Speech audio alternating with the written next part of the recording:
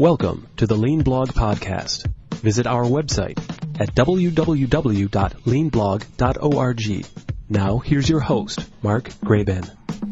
Hi, this is Mark Graban. Welcome to episode 296 of the podcast. It's January 10th, 2018. Joining me today is Dr. Zev Kane. He is a physician and a chancellor's professor at the University of California, Irvine. He has many additional roles and titles, including he's the Director of System Redesign and Value-Based Care for the UC Irvine Health Policy Research Institute. He's Executive Director of the UCI Yale Center on Stress and Health, and he's the President of the American College of Perioperative Medicine. Dr. Kane is recognized as an international expert in the clinical management of perioperative fear and anxiety and management of children undergoing invasive medical procedures. His research addresses major dilemmas encountered in the management of affected children. And beyond all of that, he is also an advocate for Lean and Six Sigma in healthcare and the connections to reducing what's referred to as clinical variation in the healthcare realm. So that's what we're talking about today. I hope you enjoy the episode. For links and more information, you can go to leanblog.org/296. Dr. Kane, hi. Thank you for joining us here on the podcast today. It's my pleasure to be here this morning. Well, I think we're going to have a lot of interesting things to hear about. And before we dive into topics related to Lean and clinical variation, things like that, maybe you can first just give a little bit of your background for the listeners about yourself and your professional career. Sure, it's my pleasure. So I was born in Israel, served 3 years in the Israeli military, did medical school there, met my wife of 30-some years there, and then we decided to move to the United States. I have two wonderful girls. One of them just got engaged, so we're very happy. Congratulations! Yeah. Thank you. It's always fun planning the wedding. I mean, I trained on the East Coast at Yale and Harvard in anesthesiology and pediatrics. I stayed on faculty at Yale for the next 20 years. Before moving to the West Coast about 10 years ago and first becoming chair of anesthesiology and in charge of the operating rooms, and then being the associate dean of clinical operations of the entire healthcare enterprise. Obviously, within that role, I was in charge of Lean and Six Sigma, clinical variation, all that good stuff. Mm-hmm. And I have done that for about 8 years. So lots of experience in that area. Yeah. So I'm always curious. I'm always curious how people get exposed to Lean, especially as a physician and anesthesiologist. What was your initial introduction, and did it pique your interest initially, or what?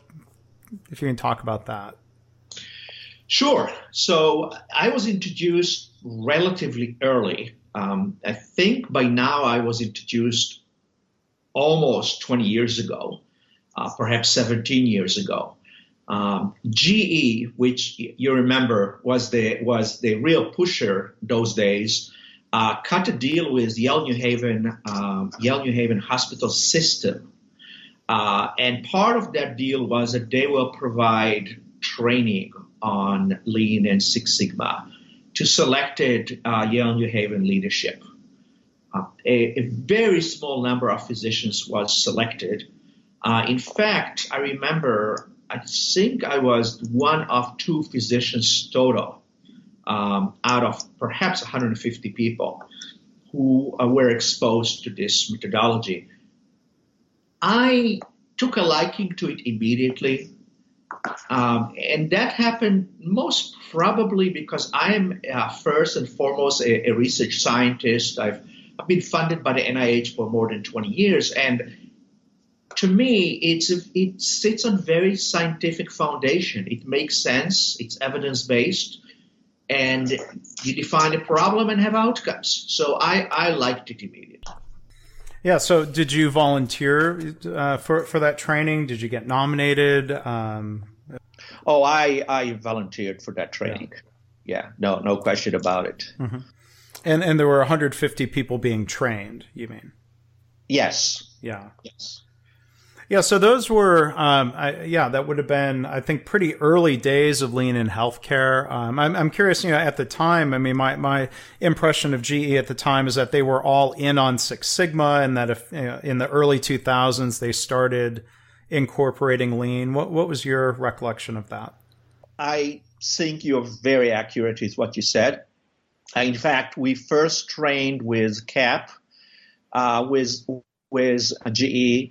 And then Six Sigma. And we actually have then traveled to Texas to a company, which I don't recall its name already, that trained us on lean. So at that time, actually, we got different training between lean and Six Sigma by two different entities. Okay, so it wasn't a GE factory; it was a different company. They helped arrange that. For lean, yes. Mm-hmm. Yeah, and CAP, for people who aren't familiar, that stands for Change Acceleration Process. Is that right? It does, and it brings up an interesting point to your listeners that I always feel I have to make, which is both Six Sigma and Lean are methodologies that don't take into account the change management process from a behavioral perspective. And that's something you have to pay very careful attention to. CAP actually is a behavioral component to it. And obviously there are other methodologies out there for the behavior stuff. Mm-hmm. But we really have to remember not to neglect that. Yeah, I absolutely agree. And, recently in episode 292 of the podcast, we talked with two clinical psychologists and a clinical social worker about behavior change and change management and lean, built around a methodology called motivational interviewing. But yeah, I mean, I agree. I mean, I agree that's important. I think even, Toyota has a really high level of employee engagement, instead of forcing change on people, engaging them in the process. Not everybody does that, unfortunately, in the context of their attempts to copy Toyota or other lean organizations. So I agree with you. I've seen organizations struggle when they are not taking the human factor, behavioral elements, change management approaches into consideration. Yep. Maybe before moving on to the clinical variation topic, I'm curious either recollections from the initial training or how your views might have evolved today when it comes to the combination of Lean and Six Sigma. What are your thoughts on that? Obviously, these are two separate questions for me. As far as impressions from initial training, I was very enthusiastic about it, and it helped me to understand the way people around me have thought. We have used it immediately to implement projects in the Children's Hospital where I was located at the time, and to implement it on the operating rooms there. Later on, obviously, we separated between Lean and Six Sigma, and I can talk about that if you want to.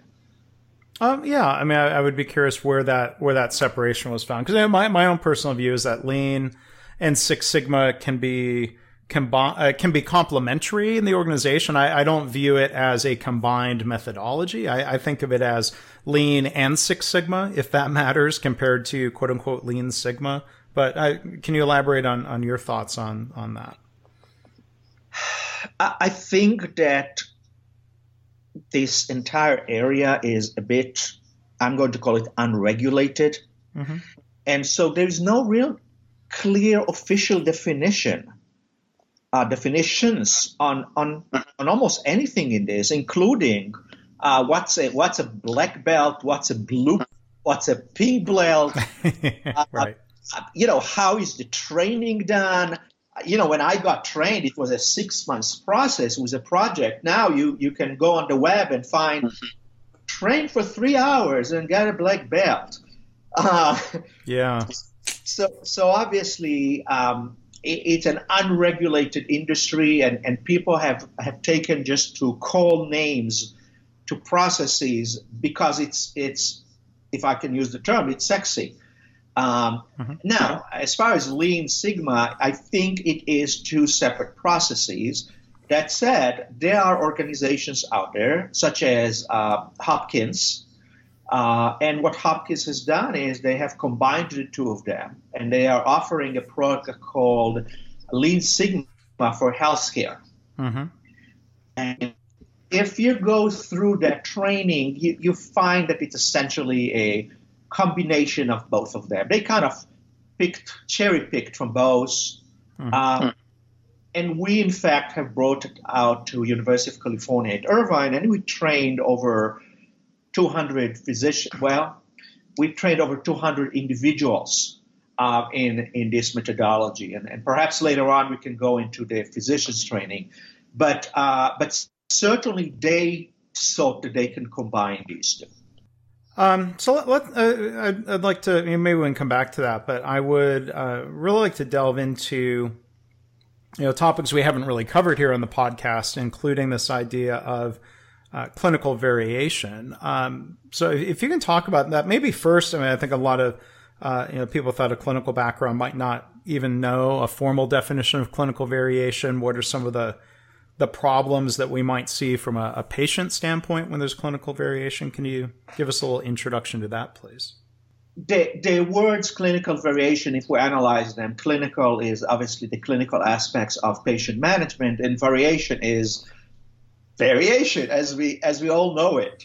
Now, the challenge is when you have two patients who are identical in every aspect, why should we not treat them the same way? Now, when you go into the industry world, the question is even strange. What do you mean? We have standards and we follow them, and all iPhones, as an example, are produced the same way. This is absolutely not true in medicine. And if you walk into a physician's office, you will find out that patient A will get one treatment, patient B will get a second treatment. Now, here is the complexity. Many physicians will tell you that that's because patients are different. Maybe, but not necessarily so. A lot of this variance is because of the system issues and because of individual beliefs of physicians. And so if a physician, for example, has read something interesting yesterday in the journal, they may immediately implement it the following day. Is that justified variation? I don't know. The biggest impact, though, I think, is in hospital settings when you have various guidelines by various specialties for the same disease. So, for example, the American Hospitalist Association, in fact, it's called the Society of Hospital Medicine, and the American Association of Orthopedic Surgeons have two different guidelines of how to manage a condition which is called venous thrombus embolism.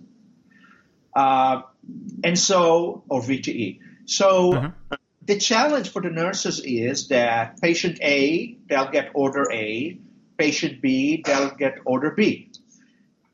Now, I'm sure you know, and if you don't, we all should, that 300,000 people in this country die every year because of medical errors. In fact, medical errors is the third leading cause for deaths in the United States behind heart disease and cancer.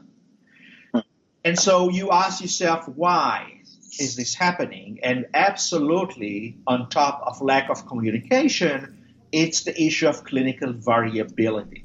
It's the issue that every patient is managed the way their physician feels at that moment they should be managed. Now, let me ask a couple follow-ups to that. There's some controversy, or that the numbers around, or the estimates of how many patients die due to medical error. Do you feel like the numbers are at least as valid as any, the numbers that suggest that it's the third leading cause of death? I would refer the audience to an excellent article that was published at the British Medical Journal. And what they have done is they, in fact, reviewed the death certificates of patients in the United States. And they looked at the reasons listed in the death certificates. And so, if anything, it's actually it's an under number. Now, we can tell you that if you look at data from organizations such as Healthgrade, and then you cross that data with scientific data from British Medical Journal, it always lands between 250 and 300. There's just no question about it. So, yes, we can deny the problem exists, but we're not going to fix it that way. Oh, I agree. And I think there are some who sort of do deny the extent of the problem, and I think some of these numbers are unknowable, but the problem is definitely a large one, and something that we need to work on. And so I'm curious, within the realm of clinical variation, I've seen one of the types of medical error be described as diagnostic error. I think of, to me at least as a non-physician, process errors related to communication problems, the flow of medication, mix-ups, surgical errors, things like that are maybe easier to determine to be an error. Can you talk more about the realm of diagnostic error? How does somebody determine if there was a diagnostic error made, and how severe, how common of a problem is that ties into this notion of clinical variation, right? It does, and perhaps the most common error is an execution error. So that's not to say the diagnostic errors don't happen, but they happen relatively more rarely than an execution error. Okay. And in fact, most errors do not occur because of lack of knowledge. Most errors occur because of execution issues. And just to give you a small example, when you program a pump to deliver a certain infusion, and I'll be specific, it's how many cc's per minute. Humans, when they program 10 pumps, they will make a mistake at least in one of them. That's it. That's well known, and you can't fix it. It's the way we are as humans. Mm-hmm. And so what we need to do is we need to design systems that will actually take that into account and protect us. And if you want, you can get into how do you do it with pumps. But this is all clinical variation. And so you can't really eliminate the clinical variation as a result of humans. What you kind of have to do is you really have to take care of it. Right. So a follow-up question on the scenario about two different patients going into a clinic with the same condition, perhaps getting two separate treatments. In the scenario, it didn't seem like that sounded like a real formal, intentional scientific experiment. If a doctor reads about a new approach and it seems convincing, is it appropriate for them to go then try a test of change with a patient, or what do you think should happen, and what do you think kind of currently happens in those cases? So I think it's a multifactorial question. We as physicians are trained to treat each patient, and generally speaking, it is absolutely the right thing to do, except when we make those decisions based on variables such as an article that I read yesterday in Pediatrics. Now, here is the challenge. Some of us have been trained years ago, and so we will carry on the practice as we did years ago. And there have been developments in that area, and we'll be exposed to those developments in continuous medical education, and so on. Now, articles are not always the best source of evidence. Yes, there is a peer review process, but the fact that you read something yesterday and now you're implementing it may or may not be a problem. Furthermore, the more complicated issue is that you had a patient in with a certain disease. You managed them with a certain medication. It did not work, and now you're switching all the management of all the patients based on that one patient. So that is complicated. Now, on top of that, there is a whole new area that's coming down, which is called precision medicine or personalized medicine. And so some people try to say that is the reason why they should not avoid clinical variation. And honestly, that's apples and oranges. Personalized medicine refers to the specific characteristics in genomics or phenotypic of an individual that you need to change the treatment based on them.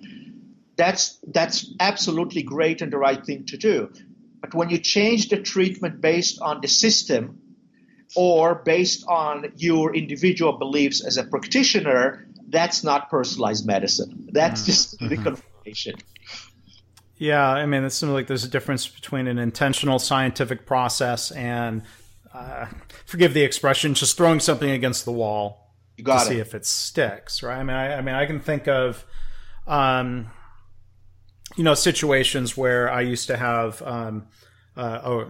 this is not getting too personal, don't worry, but some spots on my forearms and the top of my hands, and different dermatologists, they're having to go through a process of ruling some things out and trying to do testing. Is this something microbial? Is it something fungal? Different biopsy and diagnostic processes. It seemed more structured than just trial and error, but it kind of reached a point where it stumped a lot of, including some Harvard-trained specialists, and it became more actually, in my own personalized medicine, a process of trial and error. I eliminated soy from my diet, and the allergists and dermatologists all said, no, a food reaction would not create a localized reaction on your skin. But all I could prove out was through my own experience. I stopped eating soy and those spots went away, which, I don't fault any of the doctors involved. And I'm not asking you to diagnose me over a podcast, but I think it just kind of goes to show, no respect to any of the doctors, but it seems like it's an imperfect science. What are your thoughts? It is an imperfect science. In fact, many of my colleagues refer to it as the arts or as the art of medicine, and it's not an accidental word.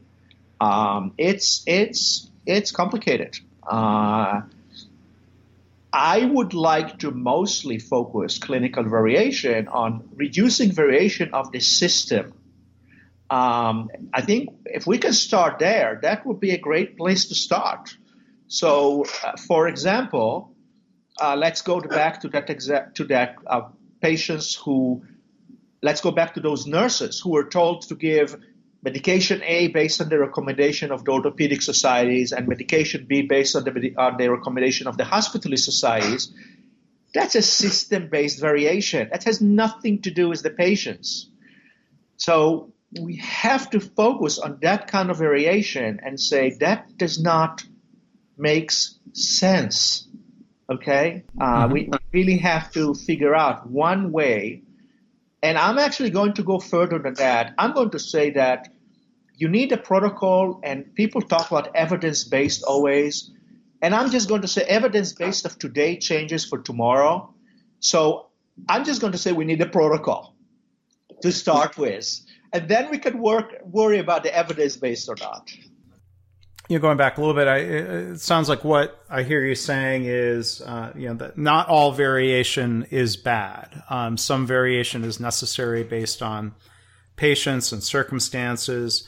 Did you find, I'm not really a Six Sigma expert, but it seems like, at least conversationally, Six Sigma focuses on variation reduction or elimination of variation. There's almost an implication that all variation is bad, which I think might be true in a simpler system. Let's say where I started my career, we were cutting metal, for car engines. That is, I think, a much more known science, and any amount of variation in the size of an engine component could conceivably cause some problem. So I could see, in that context, you might say, we really need to minimize variation, and if we do so, engines will perform better, costs will be lower. But it seems like that notion of all variation being bad doesn't apply in medicine. I'm curious, to hear more about that, and did that seem did you question some of the Six Sigma training? Am I misrepresenting that? What are your thoughts? Yes, and it's always true, isn't it?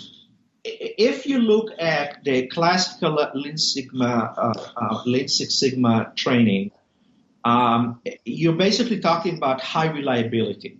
So the word sigma is actually the word standard deviation in Greek, and so Six Sigma essentially means that you need to achieve a situation where you have an error once every essentially 3.4 million occurrences. That's what it says. Now, I'll give you an example of when it's being used. So, for example, it's being used to reduce cancellation rate of patients to the operating room. Let's use that as an example. So, if you look at that, you do the DOMAIC approach, which is define, measure, analyze, improve, and control. And by the way, I just love that approach for almost anything in life, because the first stage is define. And when you say reduce cancellation rate, that didn't tell me anything yet. Do you want a reduced cancellation rate for the inpatients or the outpatients? Do you want it for scheduled cases or emergency cases? Do you want it between what hours of the day? So once you do that, you drill into, and I will not go through the process, but you drill into the reasons, the main reasons for the variation. And then you handle those particular reasons. So we do not use Six Sigma to manage the conditions of individual patients. We use it to fix the system in hospitals and clinics. And some of the fixes are related to operational efficiency, such as I just gave you an example, and other fixes are clinical. There is a very famous study that was done by Peter Provonos from Hopkins in Michigan. And what he has done is he implemented specific guidelines using Six Sigma for insertion of central lines, which are lines that are put into your large blood vessels. And infection there is a real big problem. And by standardizing and reducing variation in the way you put those lines in and you maintain them, they reduce the number of people who die and have diseases significantly. So you absolutely can use it for the clinical implementation as well. And I've seen a lot of instances where I think sometimes people say, well, Six Sigma focuses on reducing variation. I would argue and point to evidence that says, well, so does Lean. The idea of standardizing the way we do work. There are examples. I blogged recently. Toyota worked with the Children's Health system in Dallas. They, using Lean methods, reduced CLABSI rates in the NICU by 75%. And I tell you, it doesn't sound like it required a lot of deep statistical analysis. It involved observing the work, noticing that not everybody was always following best practices. There was a gap in what I think in this case, there was maybe a bit of a knowledge gap not just an execution gap, as you put it earlier, but nurses were placing sterile items on a non-sterile bed surface. And I think people had a blind spot to that. And somebody from Toyota asked, the fresh eyes question of, well, why are you sitting that down on the bed? Is the bed really clean? And, so they've worked on reducing that variation in practice. And I think that's something that also led to measurable positive effect for the patients. I was curious if you could comment a little bit more. Years ago, I saw Dr. Brent James from Intermountain talk at the Shingo Prize conference. And one thing that stood out to me, he said something to the effect of, there really is only true evidence in maybe about 30% of medical cases, and that was 7 or 8 years ago. I mean, does that sort of seem, approximately accurate to you? And are we getting more evidence-based practice, or does it come back again to it being complicated and not always having a best practice for everything? I would agree with him. I think that much of what we do based on what we think at that moment and tradition, without always a lot of evidence. And I can give you many examples of that. Are we making progress? We are, to some degree. And I'm going to say that that's just one more proof why we need to watch what we do as far as clinical variation. Because we don't have clear evidence for everything, we at least want to make sure that when we do that, we identify variations and problems. Does that make sense? Mm-hmm. Mm-hmm. Can you share some examples maybe in your work, currently and training physicians about Lean and Six Sigma? I mean, can you think of some cases where you've identified clinical variation and been able to address it? Sure. Let's take a very simple example of, let's stick to the kids area, because that's the first example I've given you. When you take a child into the operating room and you anesthetize them, you typically do it by placing a mask on their face. And the next question will be, well, which gas are you going to use? Now, right now, there are not a whole lot of gases in the market, so at least that variation has changed. But the next question is, well, how do you apply that gas? Well, some people start with 6%. Some people start with 4%. Some people start with waiting for 2 minutes and starting the IV. Some people put smell in that mask. Some people don't put smell in that mask. People think that if the child cries, it's no big deal. Other people will avoid a crying child in every possible way. Does that answer your question? Yeah, and I think the follow-up question is, once you identify the variation, what approach have you found to be effective? I think looking at my notes from Dr. James's talk, he said you can't lead doctors through command and control practices, and I think you could make that same statement about anybody.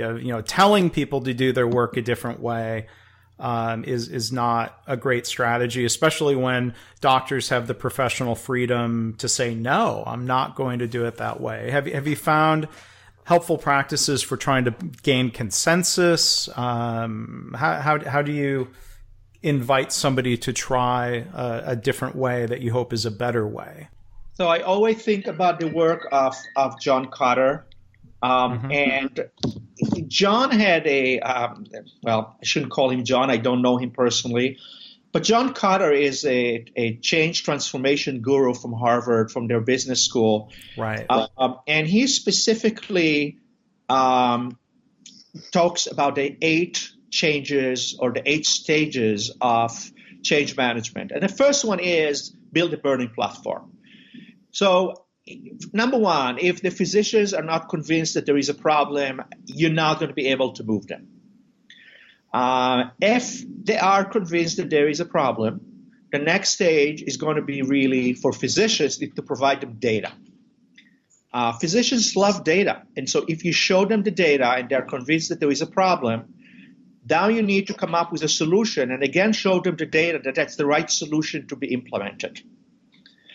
And perhaps the most important thing is physicians need to be part of the process. Mm-hmm.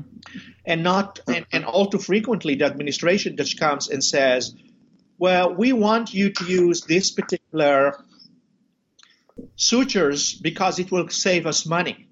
And they never ask the physician what should be those sutures be. They basically go for the cheapest price. Again, not ideal. No. So I think that, you just have to be patient with them. Yeah, and I think there needs to be, interaction, collaboration, conversation. I mean, I cringe when I hear you or others talk about, somebody sort of trying to force best practice on people. You might at best get compliance. I mean, let's say a hospital says, we are literally not going to buy that certain implant or supply anymore. I'd hate to think, administration won the battle, but they're losing the war. How much disgruntlement, results from that sort of forced top-down kind of decision. I really hate hearing about that. It seems like you said, evidence, practice hopefully would be compelling. But, I think back to, your first stage of Kotter's model and the burning platform, I found in a lot of cases working with many professionals in different settings that there is a lack of agreement that there's even a problem. Somebody says, no, I mean, doing it this way works for me. And they don't see a gap or a problem. I guess you might try evidence, but I don't know. In my experience, not sound too cynical. I don't mean to sound, I'm trying to sound realistic. People are complicated. There's habit, there's emotion, there's attachment to the old way. There's fear that the new way might not be as good. And that might be an understandable fear. Those are difficult things to try to work through, right? Agreed with everything you said. Well, that's boring, but no. I'm not trying to. That's just controversy. No, I'm kidding. No, but I'm sorry. You had other thoughts on that, though, or? No, I think you're correct. But at the same time, we really have to remember. I served on both sides as a physician and as an administrator.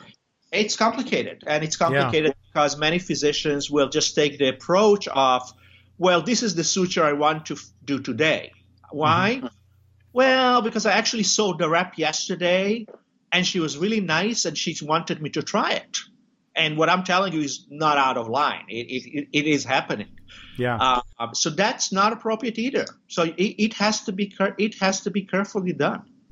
I'm curious, maybe, as we start to wrap up in a couple of minutes, if you have any other thoughts or reflections on effective strategies for engaging physicians, to piquing their interest into learning about Lean and Six Sigma. What have you found that works well? Do you have any cautionary tales about something that doesn't work well? I would say that you need to make sure you have a burning platform with them. They need to understand why they are training and how will they implement the training. And you really need to make them a partner in this process. If you will make them a partner in this process, they can be an amazing partner. And indeed, when I implemented it at UC Irvine Health, we actually made sure that all the clinical chairs were trained, and we made sure that residents were trained. And that's how you basically start the process. Are you finding more success in, if you're inviting doctors to take part in training, or are you seeing more interest? Are you seeing younger doctors or residents even coming out of medical school with already having some hopefully positive exposure to some of these approaches? Yes, absolutely, no question about it. That's good to hear, because I always cringe when I hear executives or leaders at different levels, from my perspective, sort of blaming doctors or dumping on them for being resistant to change, and the doctors aren't engaged. And I usually try to ask, hopefully in a friendly enough way, well, what are you doing to engage them? I think that's a two-way street. I've seen too many organizations take actions to actively disengage the doctors. And, I think for the sake of patients, the sake of physician satisfaction and preventing burnout, I think we all need to figure out better ways. And I'm glad that you're part of that discussion, Dr. Kane. I really appreciate that. Thank you. I agree with what you've said here. Other than the clinical realm, I will trust your professional judgment on those questions of being a physician. But I always do appreciate when physicians are willing to draw upon practices from outside of medicine. So I really appreciate that. And to wrap things up, do you have any sort of final thoughts on that question around learning, being inspired by other industries without trying to just copy what others have done? Where do you find that balance? What are your thoughts? I think that we have done a tremendous progress from 20 years ago when I trained in this to today. I think that people are talking about clinical variation today in a very open way, and it is getting better. And 20 years ago, it was a no-no. And so it is great. We are borrowing from other industries. Medicine, in fact, has to continue and borrow even more. And I will just bring one example and we'll stop. The fact that if you go to a bank, you can now, from your computer, get data on all your monies everywhere in the world. But at the same time, you cannot get any data on your lab tests from your own hospital. That's just one example where we can learn a lot from the banking industry. As just, again, one example. Yeah, well, as you pointed out, and with the data and numbers you cited, there is definitely much room for improvement in healthcare. I hope we start making progress on those numbers related to patient harm and deaths due to different types of medical error. It seems like progress has been slow, unfortunately. Different studies. I'm trying to end this on, boy, this is not a positive note to end on, but we'll come back to a positive thought. These different numbers and studies over the last 20 years, if anything, suggest the numbers are higher, or at least the estimates are higher. We have pockets of great success. My own frustration is that those pockets of success don't lead to faster, wider adoption of practices that can reduce infections, reduce falls, reduce surgical errors, things like that. Do you have thoughts on what we can do to maybe help inspire more widespread change in healthcare? Not really. I think that we have covered a significant amount of landscape. I think that the future trends in healthcare are in the United States are two prone. One is digital health, and digital health is coming whether we like it or not, and the physicians and the medical industry have to get around it. And the second is really value-based care, which we will not start now because that will take a whole separate discussion. Yeah. But the whole concept that you actually need to provide value to the patients, and actually value is defined as value in the eye of the patient, is a new contemporary concept that medicine is going to move into it. Well, and you're right, all sorts of frontiers there. I will point listeners to the podcast that I did recently with Dr. Dean Gruner, who recently retired as CEO of the ThedaCare Health System. That was episode 288, where he talks about some of their experiments and lessons learned around value-based purchasing, accountable care organizations, and the like. So we did have a good, robust discussion about that. But Dr. Kane, I want to thank you for taking time out of your busy schedule to talk with us today.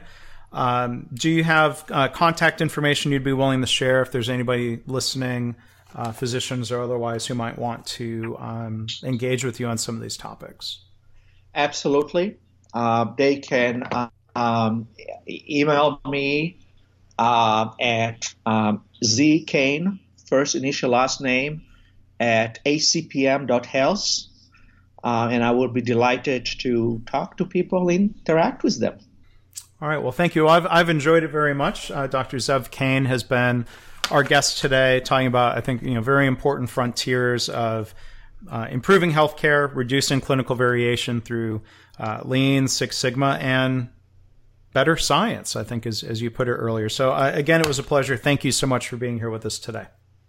It's my pleasure, and I, again, encourage the listeners to reach out to me if they need to. Thanks for listening. This has been the Lean Blog Podcast.